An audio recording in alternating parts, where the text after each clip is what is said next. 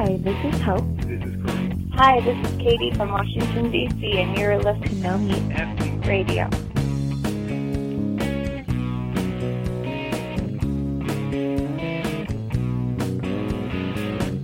Hey everyone, it's another episode of No Meat Athlete Radio. I'm Matt Frazier, joined by Doug Hay. Today we're talking about commitment. How's it going, Matt? It's going great, Doug. I've got a story. Okay, let's hear it. Last night, or yesterday, all of yesterday, I was pretty just overwhelmingly tired and came from nowhere, and then all afternoon I had this lingering headache that kept me up most of the night. And I realized this morning as I was making my coffee that I had forgotten to make coffee yesterday. I think that was why. I can guarantee that is why. I thought you were going to say that you thought it was eating oil or eating cooked food or something. No, but it made me like scared, I guess. Surprised at how much it had really affected me. Yeah, I've read stories online of people who thought they had brain tumors, and then they realized that that crossed my mind. I was laying in bed last night and I was thinking, like, what is, because I never get headaches. I was like, right. What is causing this headache? I think it feels like a deep headache when you have that caffeine withdrawal. And I think the people who I've heard this from, like, they go on vacation and they don't realize that they're drinking decaf because they're misinterpreting the labeling system in some other country or something. Yeah. And then after 3 or 4 days, like, what is wrong with me? Yeah, even you probably don't drink that much coffee a day, right? No, I have a strong cup, maybe a cup and a half a day, and that's it. Yeah, I usually cut myself off at 1 per day, and if I don't have it, I definitely get that headache. And it lasts 2-3 days sometimes for me if I try to like really go off of it. Yeah, it made me want to try it. I've never really tried to go off of it at all. Maybe I should do that. I don't know. I like the idea of not thinking I'm addicted to something. So I like to do that now and then just to like prove to myself that that I can get off of this if I need to. Yeah. Does it come like when you do get off of it and you have a couple cups of coffee for a few weeks? Do you automatically get back on? This is what happened to me. This was really weird. At the Fruit Festival last year, we were off of it for 5 days. So like the first 2 days of the festival, I had a really bad headache because I had no coffee. I drank like 3 cups of it on the weekend. There was a veg fest, and I drove home from New York. So like just on the road, just figured, okay, I'm just gonna do this. And when I get home, back on this thing, and I did that. Those 3 days of drinking coffee again got me back into the headache zone. Got you back in the headache. Yeah. Wow. So I don't know. Gosh. I don't know. It works quickly. The funny thing is, you would think that with something like that, that you'd also would have this, like a desensitivity. I don't know, desensitivity to coffee, right? That like if you're becoming addicted, that the coffee then starts to affect you less. You start to need more and more, and like that doesn't really happen. You can stay steady at 1, and you still have this really strong headache, which is just a weird thing. Well, I don't know. I don't want to give up coffee, so yeah. I don't think there's a huge reason to. I haven't seen much reason to give up coffee. I've looked at this stuff a good amount. Just I don't know. It's kind of how I am. But it kind of made me a little uncomfortable that I was that. Yeah. That it would keep me. That headache was that bad that it would keep me up all night. I don't know what would happen if we had a coffee shortage or. We should start every episode with a story from you. Okay, so this one today we're talking about commitment. It's no coincidence that I published a blog post earlier this week about that exact same topic. And the long and short of it, which we should say first, the reason I wanted to put the blog post and the reason that we're doing it here as well was to announce that we're going to be showing up more consistently. So with the blog post, that means 2 per week. And with the podcast, that also means 2 per week. We've been saying for a while we do 1 to 2 per week, which has mostly been true. But we're gonna go make it 2 a week for a good amount of time. We don't know exactly which days it'll be, and if you are a podcast subscriber, like in iTunes or elsewhere, of course you'll get them automatically downloaded. However your subscription does it. For email purposes, I'm probably not going to email the No Meat Athlete list about every podcast episode. Probably just 1 a week, and if you subscribe, you'll get them all. So that's a good reason to subscribe to the podcast. It's not a particularly good reason to go give us a rating and review, but why not do that too? Because that really does help us. In there. Yeah. So anyway, we're gonna kind of break down commitment, talk about the highlights of the blog post, but we will also listen to the podcast and read the blog. We'll also go somewhat deeper and talk about more stuff about commitment, give you a few pointers and just some of the keys that we've identified, because we've both done our fair share of committing to things. Okay, so it's kind of based. I mean, at least how I started this post is on a quote that I've liked for a long time. It's from a Starbucks cup. So they used to do. Speaking of coffee, right? They used to do these quotes that they'd put on the cup, and they were okay. I don't know. And they would be like quote number 79, this one, quote number 500, this, and like you only ever saw 3 of them, so I don't know that they really had that many. But this one was from someone named Anne Morris, who I don't know who that is. I tried to look her up, and I found out she was an author, but then I saw someone had made an image out of this quote, and basically her name, it said Anne Morris, Starbucks customer or something. So she's not really anyone maybe, but she just said this good quote about commitment. Here it is.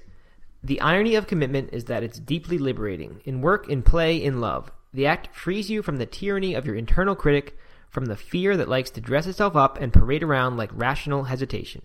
To commit is to remove your head as the barrier to your life. That's one well-spoken Starbucks customer. It sure is. It must have been all that coffee. So I read this back.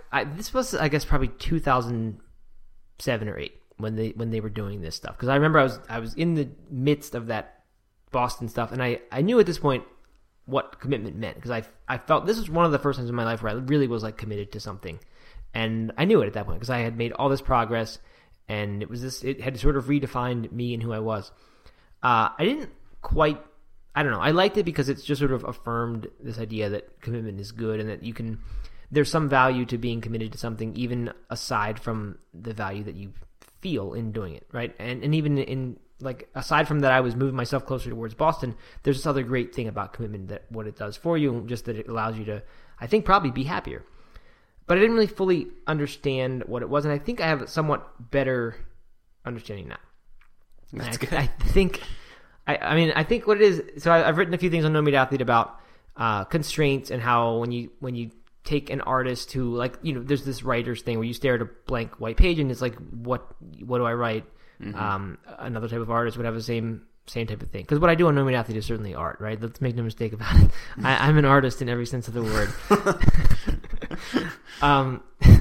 But so I think a good example is there's a guy named Hugh McLeod, and he does art with a little pen and business cards, writes on the back of business cards. So because he's confined to that medium, all of a sudden the creativity kind of comes, because you don't have that much you can do with that space. So there's only a certain amount of detail you can go into, and probably only certain, I don't know, sizes of topics you can address in a small little business card. Right. So with the constraint comes this more creativity, more freedom. I never really quite understood how that applied to running, because I kind of always got that. I think what it is, though, really, is that when you make a commitment to something and you decide that you're going to do this thing, and you really actually truly decide it, and you mean it, and you do, then that conversation in your head stops happening. So if you're not committed to running, which I've definitely been a lot of times, where I get done training for a race and then I don't immediately sign up for another one. I just kind of let myself do what I want for a while. It's really nice, and it feels good to do that. It's pleasant. It's easy. I still get my runs in. But every time there's this conversation that morning or that day, or even when I'm ready to go running, that goes back and forth in my head and says, I don't really feel like running right now. I don't want to do this. Maybe I could just skip it. And with a real, true commitment, that whole conversation just stops happening. I mean, there are still struggles for sure, and there's sometimes maybe it's just hard to get out there. But when there's really no doubt in your mind that somehow you're going to get this thing done, even if there is a little bit of a hesitation or procrastination, you know it's going to happen. And I think when that conversation stops happening, you kind of have reached a new level. Like, now you have this new freedom. It's like you have this new constraint that you're going to run, or whatever it is. You're going to do this every day, no matter what. And then it's like within that, it's suddenly you have this freedom that I think you just kind of grow faster, and you become a runner under that sort of circumstance. That the constraint really, like you said, it gives you freedom. It gives you this structure. An architect's not going to just sit down and design something. They're going to design a house, or they design some sort of building, right? Yeah, I mean, I think that makes sense. Like if you're just saying I'm going to be a runner and I'm just going to go run, mm-hmm. That's sort of like being the architect who just sits down with a blank, whatever architect used, that blue paper, Whereas I'm going to train for a marathon, I'm going to use this schedule. I'm going to make a house in this style. I mean, and I guess there are varying degrees of how much freedom you can have. But yeah, the commitment is it's essential. I mean, it's. I was listening to this podcast recently, and I was just trying to look it up. I don't even know what podcast it was, but it's talking about constrained writing and how there was this famous author who wrote a bunch of books that we've all read. And late in his career, he kind of went a little bit crazy, and he started using only newspaper clippings. He would cut out words and phrases from newspapers and only write short stories using those, like kind of mashing them up together. So he was constrained by just the words that were already written in this paper. Yeah, and it seems like so limiting, right? That you only have these certain words. How could you make anything creative? But because of that, and I don't know if it's because the audience then appreciates that you only had this stuff to work with, or in some cases not. Because like I think Dr. Seuss, there's a famous story where he wrote, and I wish I knew the exact one. I think he wrote Green Eggs and Ham or one of them with 100 words, and then his friend or publisher or editor or somebody bet him that he couldn't write a book with only 50 words. And I think this one with 50 was where Green Eggs and Ham came from. I don't know what 100 was, maybe The Cat in the Hat. But in that case, the audience, I don't think no one knew about that challenge, right? No. Everyone appreciates the simplicity of Dr. Seuss and why it makes for good kids books. I mean, I think that's probably those constraints elevated it to this new level of simplicity, that people fell in love with, right? Yeah, exactly. Did you know, speaking of that, in Asheville, and I guess elsewhere, some parents think you shouldn't give kids books to kids. Like nothing that is a cartoon or is anything beyond, like outside of reality should be. I guess you should give them like novels. Someone gave us a present once at a birthday party, and she was like, "Just so you know, this is a Dr. Seuss book. Like, if you don't want them to see that, like you could just." I thought that created imagination. I don't creativity. know. I guess it distorts their reality. I don't know. I bet that there's somebody listening to this who probably thinks that. I'd love to hear what their philosophy is on that. Yeah. But anyway, I mean, that's not at all uncommon in Nashville, that sort of thing. And I'm not making fun of that or saying it's wrong. There are plenty of weird things. People think it's probably weird to be vegan. Sure. So I appreciate that there are such extreme philosophies. It's just that one struck me as funny. Anyway, so that's one example. Austin Kleon, who wrote a book called Steal Like an Artist, which is a very good book. I think he does something similar to what you said. Takes newspaper columns and basically blacks out most of the words, leaving behind like a 5-word phrase, not words in a row, but just throughout the column that says something profound or beautiful or whatever. So anyway, I mean, so highly constrained type of art, but suddenly when you have this medium, you're free to just like to do stuff because it's not like there are all these possibilities. You have to kind of focus on what's there. Yeah. So anyway, I mean, I don't know how applicable that much is to running. Not that we have to be only talking about running, but I think it's a really neat topic. I'm excited to see what happens with the podcast because this is something that I noticed in the early days of No Meat Athlete when I had told myself I was going to write every day for I think it was 60 days. I said I'm going to write every day for that much because I thought I thought if I did that, then it would generate enough content that I would start to get traffic and stuff from Google. But what I did in doing that, I wrote a lot of garbage for sure. But I think having that rule that says I have to come up with a blog post for tomorrow, a lot of times would make me come up with something that turned out to be a pretty good post that I would have never considered doing had I not been under that kind of pressure to do it. So you don't just produce garbage because you have to produce all this extra stuff.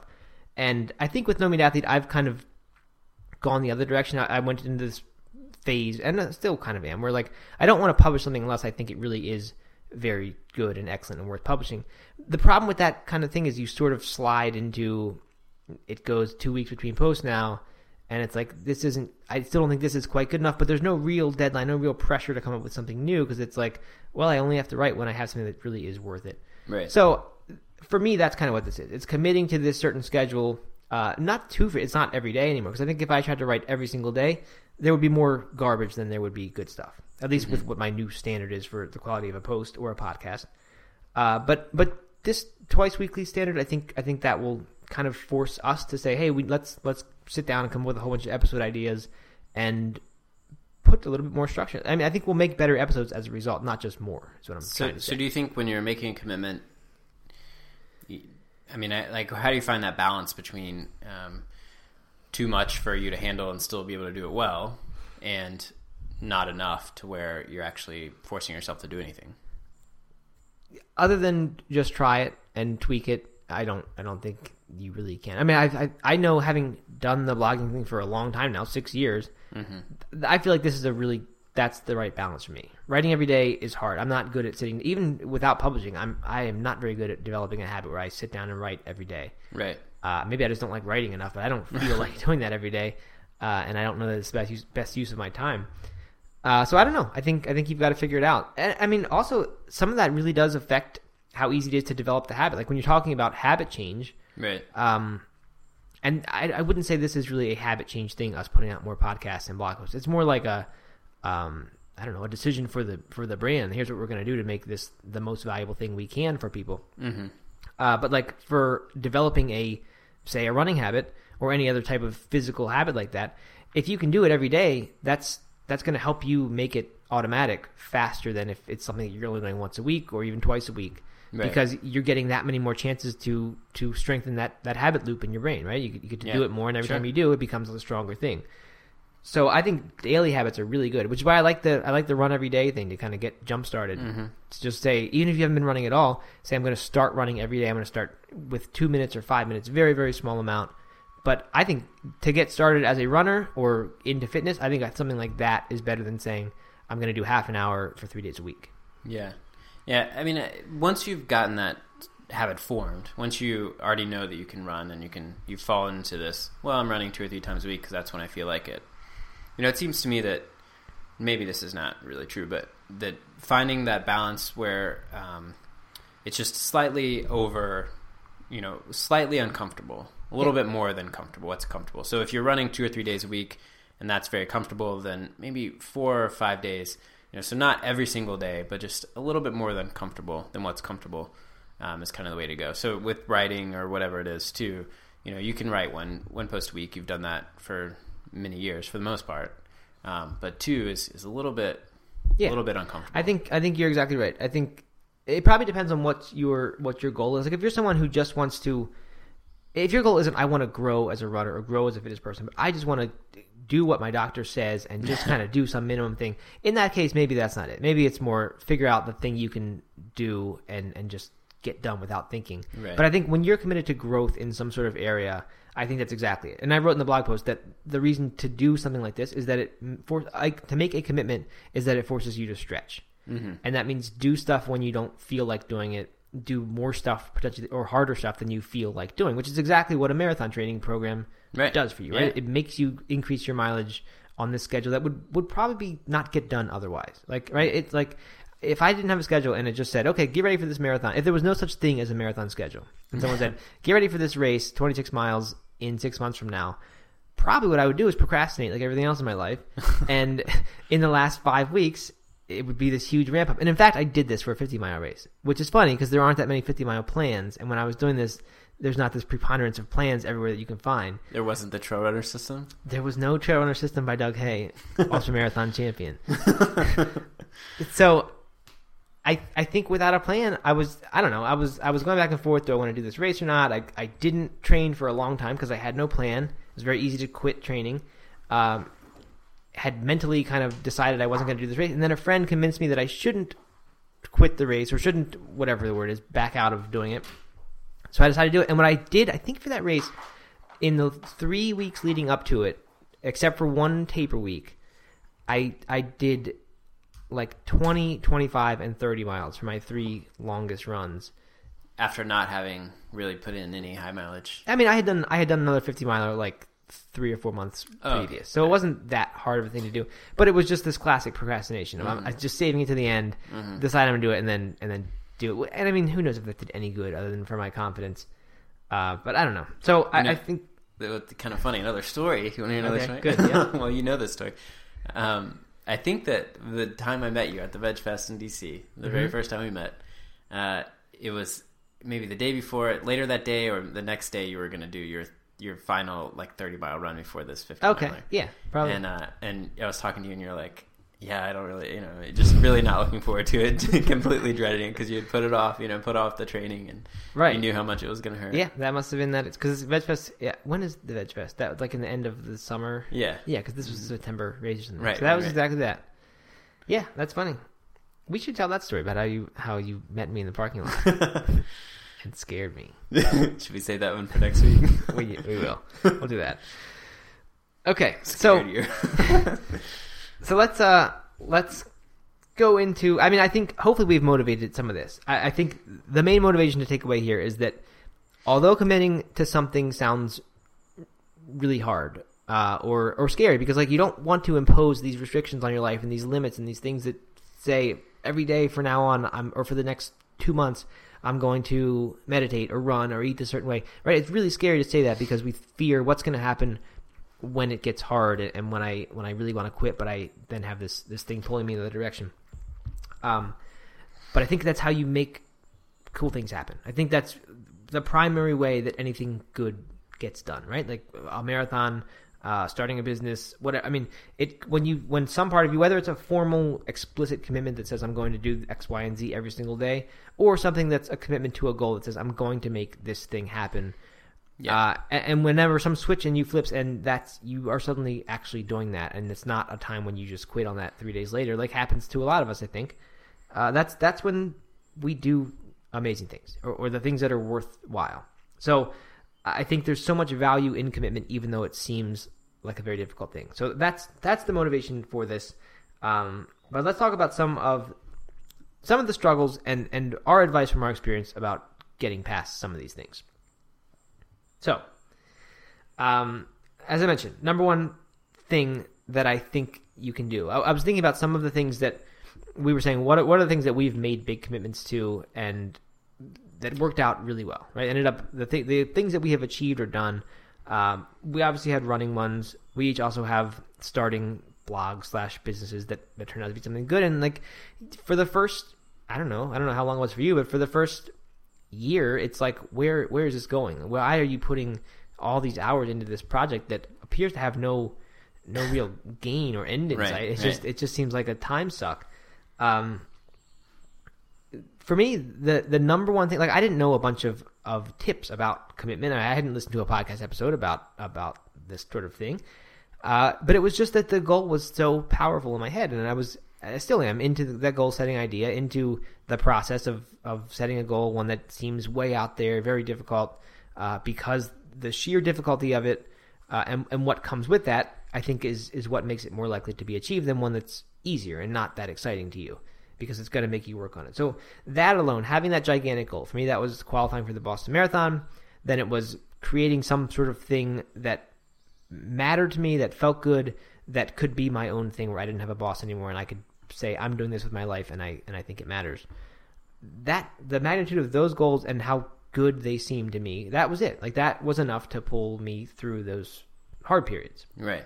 And in both of those goals, Boston, when you started running for Boston, you were an hour and a half away from qualifying time, and then creating a business, turning a blog into a business, they take a lot of time, and you have to be patient. You have to wait for, you don't get immediate results from that. You're not going to immediately drop an hour and a half or immediately start, right? Quit your job. Yeah. And that's the big struggle, that the problem with a commitment is that it's easy at first, and then you hit this thing. Seth Godin, who we've mentioned several times on the podcast now, has a book called The Dip.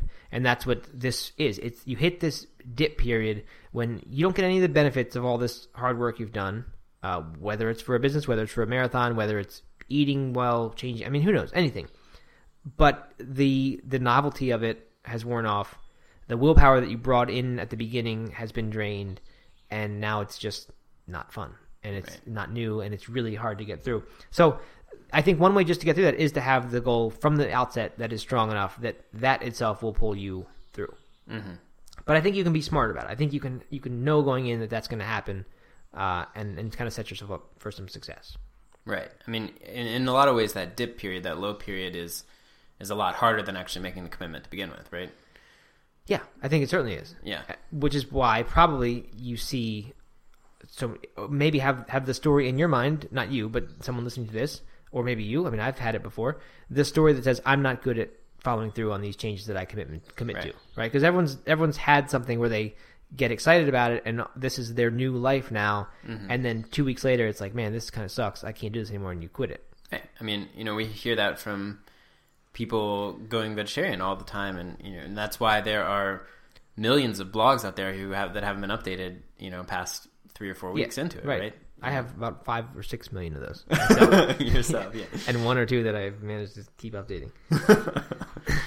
Yeah, exactly. So that's really hard, and I think we can talk about ways to get. In fact, let's do that, because there's another side. The other side of the struggle, I think, is for some people that's not the hardest part. For some people, the hardest part is making the commitment, because there's this tremendous fear of what if I, especially probably after you've developed this story of what if I commit to this other thing, tell everyone, do all the accountability, and then fail. And I think people probably, the pattern that happens is we learn a few times that we're not good at making change, or so we think, that we can't push through the dip, we can't last through something, and then we learn that it's therefore, as a result of that, it's painful to make commitments because we're ultimately going to fail. So then we get afraid of that and we don't even try to do that anymore. Right. So let's first talk about the first one, which probably happens earlier for someone. Is you do make a commitment, and then you get to the spot where it's not fun anymore. How do you push through that, or how do you set things up so that you are more likely to push through it? Yeah. Well, I think there's some ways that we've talked about a few times in the past. One is accountability. I'm a big proponent of accountability, and so setting up ways with your friends, with your family, online, making that commitment to your social groups and having people hold you accountable and setting you up there. Yeah, and I think we should probably be more specific. Because it feels like we've just beaten that into the ground, accountability, but it's something that makes such a huge difference. Like, even if you just imagine marathon training is such an easy example, so let's go there. But the idea of training for a marathon by yourself versus having a friend who's exactly at the same level as you, has exactly the same goal race as you, and you say, we're going to do every single run of this thing together. The odds of those two people finishing the race versus the one who lone wolf goes by themselves and said, I'm going to do this all on my own, and not telling one about it, especially, tremendously higher, that the pair is going to finish this race together. Right. So that's the simplest way to do it. Have a partner who is doing exactly the thing you're doing. Often there's no luxury of having a partner who has exactly the same goals you do and who's at the same level you are. So in that case, you've got to do other things like, involve your spouse or your kids, or if you don't have that, your best friend, or like you said, your social group, your social media, Facebook, whatever. But creating situations where other people know that you're going to do something, that you're setting out to do something, and not just that, but they also have the mechanism set up for them to keep you accountable. So a commitment that I'm going to, not just I'm going to run a marathon, but I'm going to run a marathon and also report after every single run on here. So then when someone sees that you're not doing that, hopefully they'll ask you and say, hey, how come you haven't put up an annoying Facebook post recently that no one wants to see anyway? Yeah, right. So that's one. I think aside from like the stuff you can do to make it easier, and certainly there are plenty, like we've talked about just the value of changing things up. We have a post on No Meat Athlete about shaking up your running routine, and it's just a bunch of ideas for someone, new things you could do if suddenly running got boring. So that's one. Just realize there are lots of different things you can do. If you're trying to write or trying to do art or something, realize you can totally change your constraints and suddenly make it a much different game and more fun. There's so many different things you can do. But in advance of all that, I think just the knowledge that this is going to be, just realizing when you go in that you're going to hit this really hard part. Dip, right? Yeah. And saying at the beginning, I know this is going to happen. I know there's going to be this period in here, and I don't know how long it's going to be, but I know it's going to be terrible in there. And at this point, at the outset, I'm deciding that it is worth pushing through that. Right. And then doing everything you can to basically not let yourself make the decision to quit, right? Like, make the decision to quit before you start. And that's the idea of that book, The Dip by Seth Godin. It basically says the time to quit is before you start. Decide at the beginning that this endeavor is worthwhile enough that I'm going to go through this terrible period where it's not any fun. Or if it's not worth it, or if I can't get through that, then I'm not going to start this. I'm going to try something else. Don't waste your time doing a million different starts and then quitting when it gets hard, because you'll never get anywhere that way. That's probably dumber than not trying anything at all. Right. I'm kind of going through this right now with my own podcast. As you know, I started Trail Talk, my own podcast, and it's been going on. I think I'm on episode 9 right now, so a couple months. I've been putting out one a week, and I didn't really know. I didn't have necessarily an end goal of what this would do, but I was excited about it. I wanted to try it. And, in the first few weeks were a lot of fun. They were different. It was, it's a different style than what we do here. So it was exciting and fun. But then I definitely hit that dip. I kind of ran out of ideas. I wasn't seeing, I wasn't seeing how it was changing my business or doing anything that, was propelling me forward all that much. But I was getting tweets from listeners who were saying that they were listening and saying that they were enjoying it. And when it got really tough, I was able to, or I have been looking at those regularly, before, when I don't feel like I want to write or come up with ideas for the next episode, I'll go back and read some of those tweets. I'll go back and share something and have immediate feedback. It's those little small wins that I can kind of keep reminding myself with. And I guess that's partially accountability. That's also partially just me doing whatever I can to work through that dip and knowing that if I'm going to get through it, I have to focus on the positive stuff and not let myself get in the mindset of wanting to quit. I think it's a good example.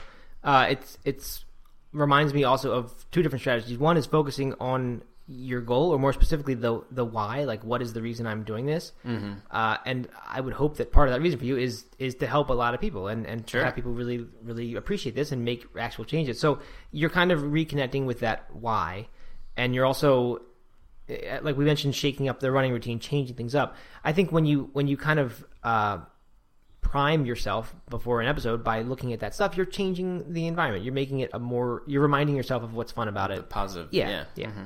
And how people are enjoying it, people are listening to it, people are growing from it. So, right.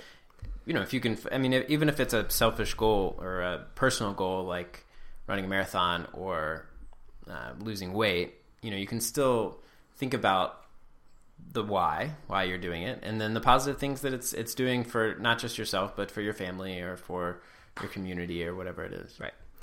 Another good strategy for you, specifically in this case, Doug, would be to sneak that into like a No Meat Athlete episode. Try to mention your podcast in a way that's related to the topic, so that people then hear the name and how people can subscribe on iTunes exactly. to Trail Talk on iTunes. Right. Okay, so I actually snuck in the Trail Runner System and Trail Talk. I know, today. this is great. We should just... Oh, did I mention I won a race a couple weeks ago? Okay, so I think we've talked about these themes so many times, that of starting small. So we intentionally didn't put start small in these tips. But the theme of being patient and just understanding, like especially with fitness, it doesn't matter at all what you do for 6 months of your life. It does not matter one bit if you go run a marathon and then hurt yourself or get so burned out of running that then you spend the next 3 years on the couch and you're in worse shape than you were before. Right? It does nothing for your health or anything. Probably hurts your health. What matters when it comes to fitness type things is what you can manage to do for decades upon decades, and what movement you make in this new direction. And when you think about it that way, it's kind of, I think it helps you be patient, right? Because you realize I don't have to metaphorically sprint to this new thing. I don't need to go hit the gym for an hour to get in shape for beach season. I mean, maybe that's a separate motivator. But the people who do that generally get in shape for beach season and then get out of shape very soon afterward, and they're not making this kind of long-term change. So I think kind of just understanding that it doesn't. What happens in the next year or 2 years really doesn't matter. What matters is what I can make last for 5 and 6 years and many years beyond that. And to me, that helps me be okay with the smaller steps idea. That exponential improvement idea that you improve. I think you wrote about this once, right? Improve by 1% a week or something like that. And if you're truly doing that, improving by some fixed percentage each week, then you get those exponential returns, because 1% a year from now is a much larger than 1% is now. And 10 years from now, it's even bigger than that. So this exponential phenomenon happens in a lot more things than compound interest and things like that. It happens with habits, and that's really one of the huge arguments for being patient enough to start small. Also goes along with the thing I like to tell people about goals, which is you should have a humongous goal. I think it's great to have one for most people that seems crazy and it just seems ridiculous, but part of you can somehow believe that you can do it. But to give yourself enough time to do that. And that's the mistake people often make with this advice, and why I think people don't set, or why the advice to set huge goals isn't all that popular as I think it should be. is because people set this crazy fitness goal for themselves that's every bit as inspiring as it should be, but they want to do it by the end of this year. And that requires some kind of crazy training program that gets them hurt and that doesn't work out. If instead this goal that I'm going to say go from couch to Ironman, which is, I mean, for a given person, someone who is currently sitting on the couch and can't imagine running, if they told someone they're going to do an Ironman, they probably would be laughed at, right? That to me is the type of goal I'm talking about. Right. It doesn't have to be an impossible thing that no human has ever done before. But if you give yourself, say, 5 years or 10 years to do a goal like that, I mean, I think it would be pretty ridiculous to look at someone and say, you can't get in shape for an Ironman in 10 years of your life, right? I mean, if you give yourself long enough time, what is unreasonable and what's realistic actually really starts to change when you span from 1 year to 10 years. Mm-hmm. Right. And I think that this point transitions well into something that I think is really interesting about your posts and your commitment to 2 posts a week and 2 podcasts a week, is the idea of setting a deadline when you set commitments. What's the value in the deadline? I think we should distinguish between the deadline of I'm going to run a marathon by such and such a date in the future. That's sort of, I mean, that is the same thing. That's a goal deadline. But when I wrote that in the post, and I think what you're referring to is saying if I'm going to do some sort of behavior, if I'm committing to doing a habitual thing, putting an end date to it, saying I'm going to do this for a month, or I'm going to do this for a year, or whatever it is. Right. And when I get to that point, then I can decide, am I going to keep doing this? The reason to have that is it really does help with that dip section that we talked about. So a good example of this that a lot of people experience is when they go vegetarian or when they go vegan, especially in the early days. When you still have this physical addiction, tying in back with your coffee story, to certain types of foods or to certain flavors in foods. When you have that, there are going to be cravings, and there's going to be times when you badly want certain food.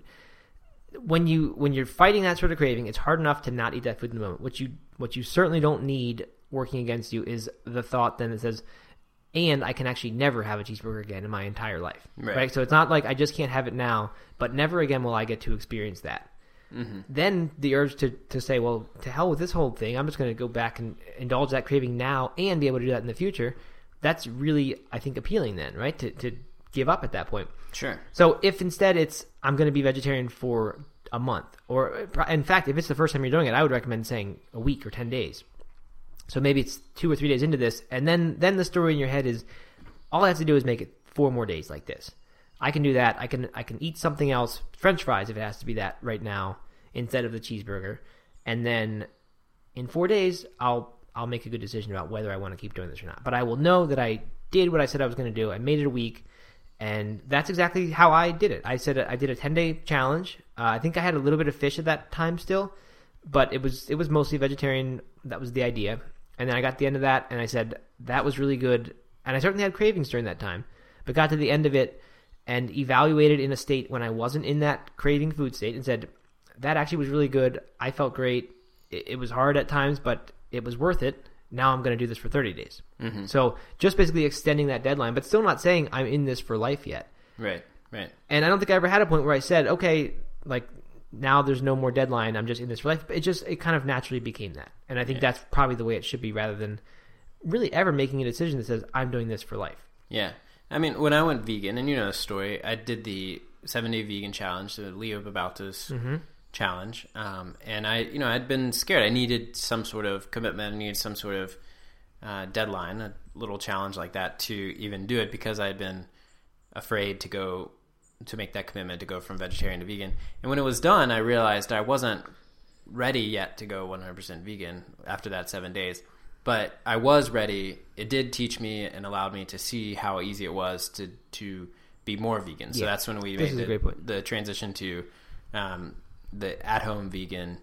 And we've talked about this, but if listeners don't know, I was vegan at home, so everything at home was vegan, and then outside of the house I would allow myself to just be vegetarian. And then eventually that kind of shifted, and now there was no set time, I don't think, when I said I was vegan, but it just kind of shifted that way. But I learned during that 7 days that I could do it, and it gave me a little more structure and a little more excitement. Yeah, I guess. That's a really good point. I didn't think of that. I've definitely said that thing on the podcast before, that whenever I make a diet change, often what happens is that wasn't the first time I experienced that diet change. I kind of tend to do experiments that are pretty extreme based on where I am with a set deadline to it, and then usually that experiment teaches me that I'm not quite ready to do that yet.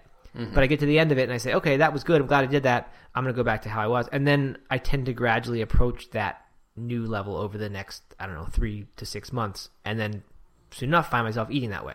Right.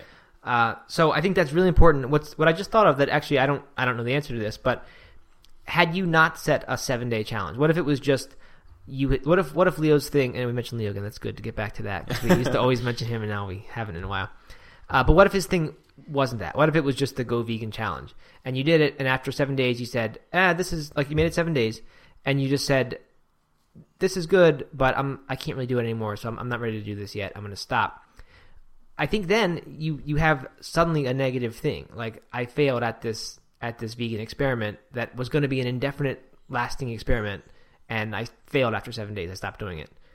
Your whole, story that you tell yourself now about that could be, that was too hard for me. That leads to failure. I'm never going to try something like that again. But because you had that short deadline on there and you actually won by, you did the challenge, you did what you said you were going to do, and then said, I'm not quite ready to do that, but I see what it was like, and I have a positive feeling about it because I succeeded. Yeah.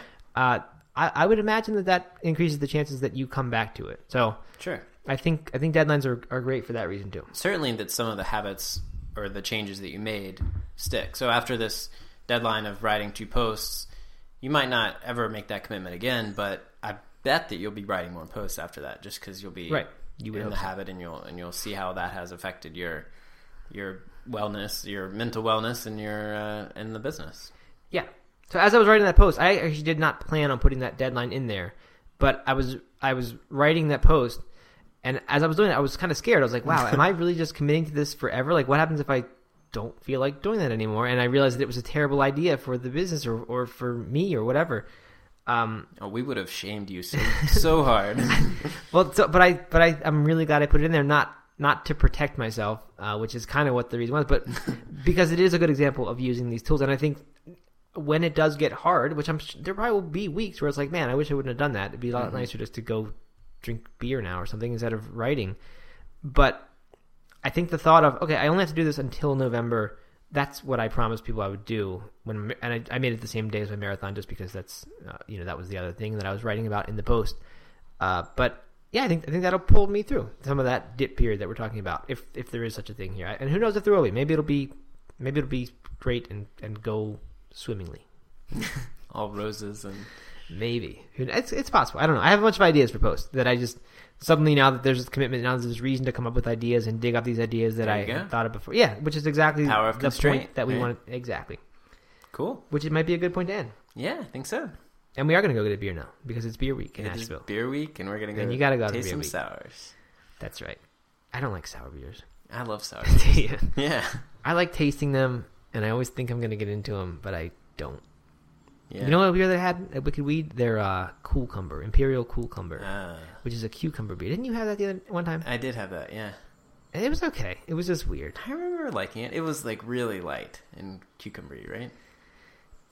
It had a weird taste to it that I could tell was cucumber, but it didn't taste like a cucumber taste to me. So I don't know. It was good. A friend of mine just brewed a cucumber wheat beer. Really? Yeah, a guy in my running club in Black Mountain. That sounded really good. I haven't tried it, but it sounds good. Yeah, Summery. I guess it does. It does sound summery. It doesn't sound as good as a watermelon wheat beer, like that one, 21st Amendment. Yeah, that is good. Yeah, cucumber is not a good vegetable a lot of times. It just tastes, I don't know what it is. You know, sorry, we're getting way off topic here. Yeah, we should just end it. Okay, what's up?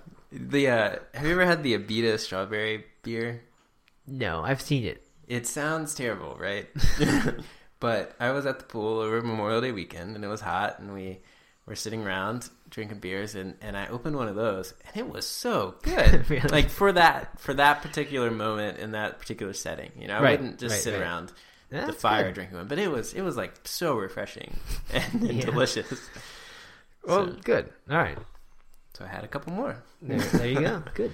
Yeah, fruit beers are okay. I don't know. New Belgium makes some okay ones, but I don't know.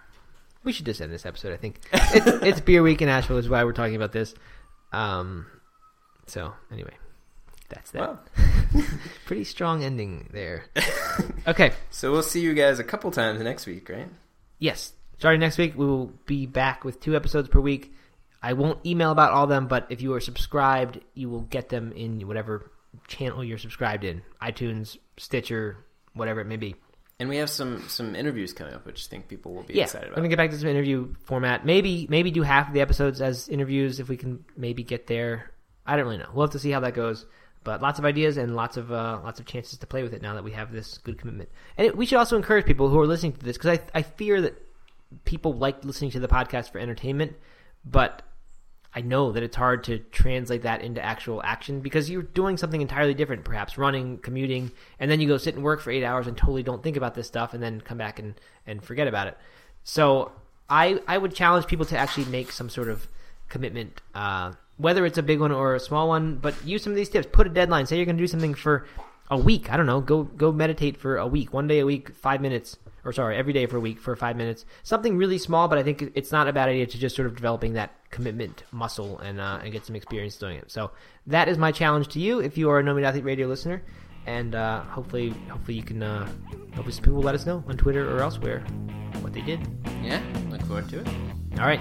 Thanks for listening, everyone. We'll be back with 2 episodes next week. All right.